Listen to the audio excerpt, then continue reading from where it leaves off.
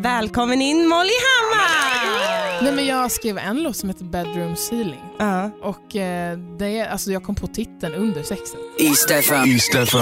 Från att ha varit en popsensation till att nu tagit steget fullt ut mot modern R&B.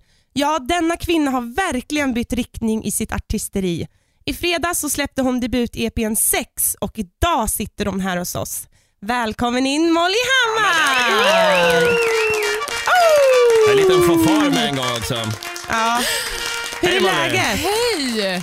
Popsensation. Ja. Det är intressant. Ja, men det var vad det kul väl. att jag var det. Jag visste inte det då i sådana fall. Pop sensation. En popsensation är Molly. Ja, men tack snälla, så jäkla kul att vara här. Mår du bra? Är det bra? Ja, nej, men det är fantastiskt bra. Allt Nice. bra när jag är här hos East FM. Grymt, härligt att höra det. Och det kändes som att det lät som att jag var betald där. Ja, precis. Sponsrat inlägg, Molly Hammar. Men du är ju lite radiovan har vi förstått. Du är ju sommarpratare på en konkurrerande kanal. Eller? Vi behöver inte säga vilken det är. Sidekickare. Ja, men så är det väl. Jag skulle väl inte säga van att prata i radio. Jag är ganska filterlös och har väl kanske en släng av Tourettes också. Jag vet inte. Men det är ju det som gör att det blir lite mer roligt då när man tar och lyssnar på dig då kanske. Jo, det kommer jag ut en hoppas grod det. eller två. Jag hoppas det. Men hur kom det sig då att du bara fick jobb där helt plötsligt? Sökte du eller liksom bara Molly Hammar och sån jävla guldröst, henne måste vi ha? Hur kom det sig? Nej.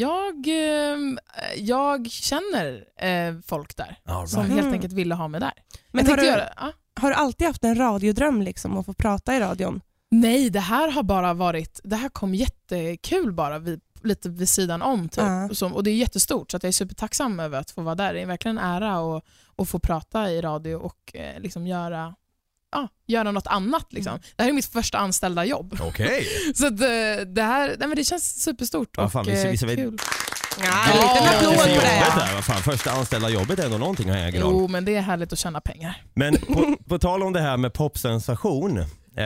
Jag skulle gärna vilja säga att du har ju gått från att vara lite så här popsnöre då också. Alltså, det känns ju jättedumt att säga popsnöre lite negativt klang på.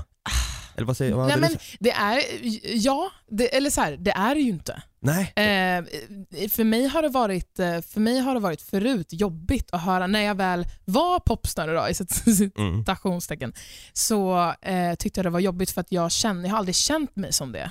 Och i den benämningen kan det bli jobbigt att bli kallad för det. Något som man inte känner sig hemma i liksom.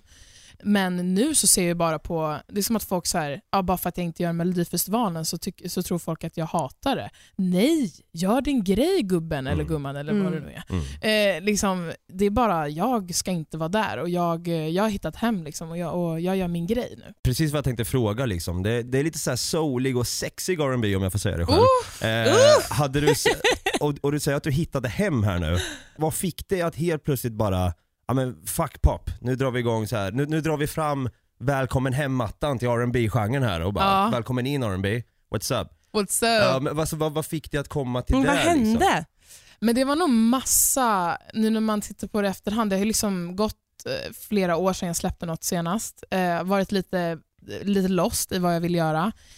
Det jag basically har gjort är bara så att testat runt, och jag har alltid haft soul och R&B och liksom jazz. Jag kommer från jazz, mina föräldrar är jazzmusiker. Okay. Så att jag har alltid velat göra något svängigt, alltså soul typ. Men inte riktigt veta hur jag ska paketera det. Så att jag har väl liksom letat och inte vetat, och så basically vaknade jag upp en natt för 1 år sedan i somras på Gotland, och liksom precis innan jag ska gå och lägga mig så kommer jag ofta på grejer, och det är ofta dåligt, men jag kom då på att så här, fan, jag vill skriva om sex typ, och så skrev jag ner det här i anteckningarna, och så när jag vaknade dagen efter så kände jag, shit vad bra, så berättade det för pappa och han sa, fan vad cool, det låter bra. Och då kör jag. Men du åkte ner till Gotland, var din plan då att nu ska jag komma på en idé liksom? Eller hur gick tankarna på Gotland? För det isolerar ju dig i en vecka, har jag hört och det läst. Så men var det. Varför det? Nej, men det var bara för att jag mådde skit. Alltså, det var bara för att jag visste inte vad jag ville göra. Jag ville inte festa som alla mina 22-åriga gulliga vänner gör. Och så jag vill inte fortsätta vara i studion och inte veta vad jag ska göra. Slösa folks tid känns det som att man gör när man inte vet själv vad man vill. Jag hade liksom ingen riktning, och det var på något sätt bara det var en vilovecka. Det var verkligen inte så här, nu går vi in, nu ska jag veta vad jag ska göra, utan det här kom till mig när jag liksom slappnade av och lät det komma. Det tycker jag är fantastiskt, och det är lite det som jag ville att det skulle låta så också. Att man bara ska få släppa taget lite, och sex är mycket det för mig. För det var väl där liksom då debut-EP:n 6 då kom till. Den heter Sex. Antar då att det är just sex, coitus, idka älskog då. 6 spår på den här. Och alla liksom har det här genomgående temat som handlar just om sex. Och kvinnans rättighet att ligga så jävla bra. Ja. Är det därför du vill lyfta det här? Är det för att du vill vara provokativ och skriva om sex? Eller är det för att du som sagt, vad är det du vill lyfta fram? Vad vill Molly lyfta genom den här EP:n? Bra fråga. För när jag kom på att jag ville skriva den här, så kände jag så här: jag vill inte att det här ska bli någon... Jag vill inte driva det här ämnet, och jag vill inte göra den här EP:n för att göra någon sorts mediagrej av det. Utan det här är bara, jag vill bara berätta mina historier som 22-årig kvinna liksom. Jag vill bara berätta hur jag ser på sex, vad jag gör i mitt badkar, alltså bathtub moments. Jag vill att folk ska kunna relatera, jag vill stärka, jag vill få folk att ligga mer. Alltså det var verkligen ingenting med något politiskt, att jag ska stå längst fram och hålla någon sorts politisk flagga där. Upp på barrikaderna, nu kör ja, vi liksom. Precis. Utan jag vill bara att folk ska ligga med. Liksom. Och sen blir det politiskt för att jag är en kvinna och vågar prata om sex och är väldigt öppen med att jag älskar min kropp och sex. Liksom. Så det blir det hur som helst. Och det gillar jag på något sätt. Men det var inte min utgångspunkt. Alltså min utgångspunkt har alltid bara varit från mig själv, och att jag vill berätta mina historier. Liksom. Och det är ju bra liksom timing om man kollar på den här nya samtyckeslagen som har kommit till i Sverige nu också. Det känns ju verkligen som att vi är inne på någonting. Det händer någonting i liksom politiken, men också i musikens bransch.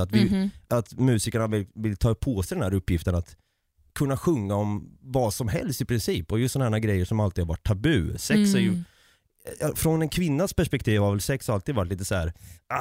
Det är oftast männen som tar för sig mer i musikbranschen och rappar om. Det har alltid varit mer tillåtet att en man får sjunga om sex och knulla och hit och dit liksom. Ja, precis. Man får höra det från ett visst perspektiv. Och jag ville verkligen, eftersom att jag då har lyssnat, jag tror det som hände undermedvetet under de här åren är att jag har lyssnat mycket på R&B med liksom Bryson Tiller som jag älskar, men som är fett, alltså misogyn i sina texter och pratar om kvinnor på ett ganska sjukt sätt ofta. Och det jag kände var att så här, fan, det finns en plats för mig här. Det finns någon som, oftast när kvinnor sjunger om sex så är det på något sätt att så här, antingen någon som har sagt till dem, en man som har sagt till dem att sjunga om det här typ. Eller så är det för att tillfredsställa någon sorts male gaze liksom. Och jag har verkligen inte tänkt på, jag har inte haft några boundaries när det kommer till mitt skrivande och den här EP:n. Grym. Och det känns väldigt återigen frisläppt liksom. Jag har en så här fråga som jag tänkte så här, som är lite så här pest eller kolera liknande skulle man kunna säga. Det här om Molly, att älska någon men aldrig ha sex med den personen, eller ha sex men aldrig älska någon. Vad hade Molly Hammar valt där? Jag hade valt att den är jobbig. Nej. För den här kärleken som alla pratar om, jag tänker bara om man benar ner det lite grann. Det här att älska någon, det är ju typ det mest underbaraste som finns. Om man nu hittar den kärleken. Men då är det ingen sex. Då är det ingen sex, det är ingen liga på schemat. Shit, det här kommer ju typ gå emot liksom hela min EP nu. Men jag skulle nog säga att älska någon men inte ha sex då faktiskt. Fint. För det fyller någon sorts så här, då, nej, shit det är det jag väljer. Hej då. Ja, det var allt med Molly Hammar. Nej, men sen, alltså, jag tänker att när man är så kär och så uppfylld så behöver man inte alltid ligga för att det ska vara liksom, för att det ska kännas, utan det känns redan så mycket. Men sen frågar ni den här frågan, den kommer ganska olämpligt för jag är väldigt kärlekstörstande just nu. Right.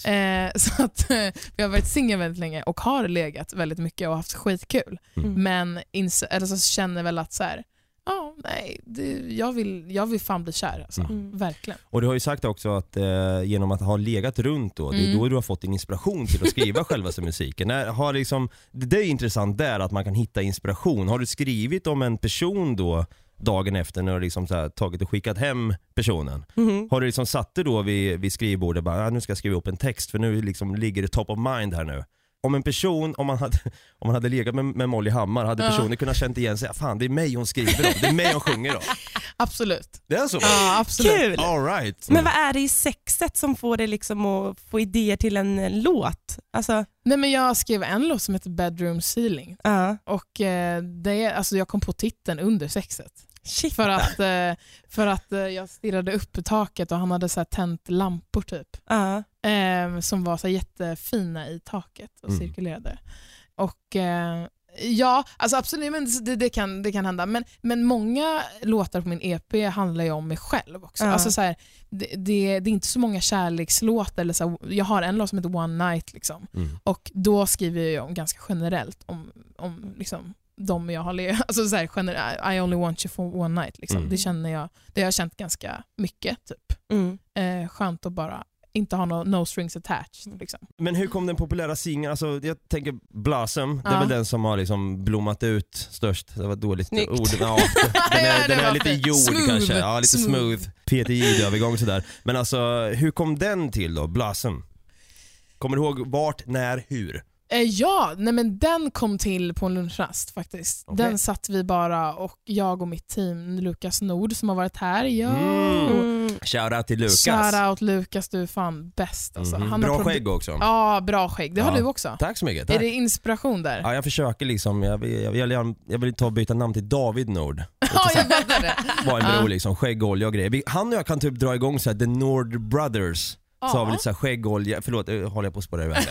Vad sa vi om Lukas Nord? Ja, nej men precis. Vi satt, jag, Lukas Nord och Mello, a.k.a. Nils Tull, satt på lunchrasten på Warner Chapel-kontoret och bara så här, jag började bara sjunga Blossom. Alltså jag fick ordet bloom när jag såg en Instagram-video med Jessie J när hon sjöng bara så här, I pray I get the chance to bloom. Så Blossom för mig blev så här, jag har varit så jävla rädd att inte jag ska få blomma och liksom hitta hem.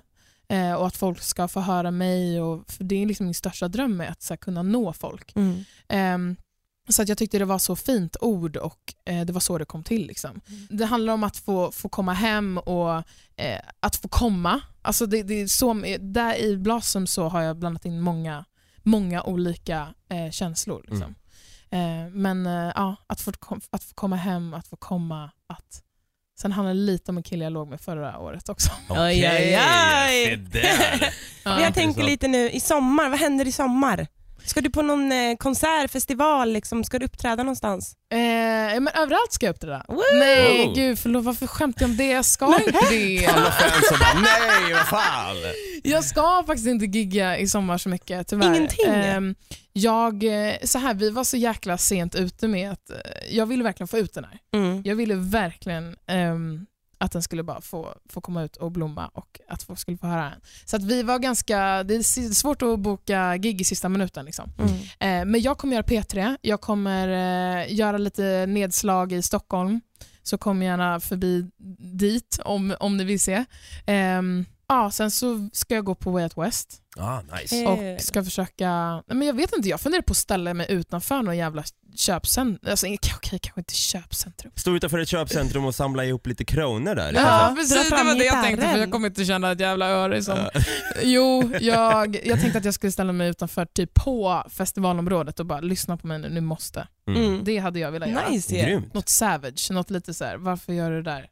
Men jag vill. Ja, eller hur? Och där kan du få inspiration ifrån och kanske kommer ett nytt EP till slut fram. Ja, till nästa verkligen. år. Och sen är det ingenting så här, bara för att det är en sommar, att det känns som att allting måste hända i sommar, annars är man inte här med liksom in the game. Utan jag tänker så här, vad fan, det kommer ju en höst för dig också. Ja, och där har jag redan liksom gig inbokade. Ja, du ser. Så det är bara att hålla ut lite. Men jag kommer ju underhålla det här, jag kommer vara ute och spela lite grann. Men ja, som sagt, det får leva lite också. Spridas och verkligen jobba in den här EPn, för att det kommer ta tid för den att blomma liksom. Och på tal om att blomma här, vi är jättesugna på att höra Blossom live här i vår studio här nu. Så med det sagt vill vi, det har varit en ära att snacka med dig. Ja, vad kul. Och tack för den här intervjun, och så får du köra din Blossom här live. Tack. Take me to heaven and we'll stay right there. me blossom, blossom, blossom. You make me blossom when you touch me there. I never felt someone like you, I swear. Take me to heaven and we'll stay right there. You make me blossom, blossom, blossom, blossom. East FM. East FM. East FM.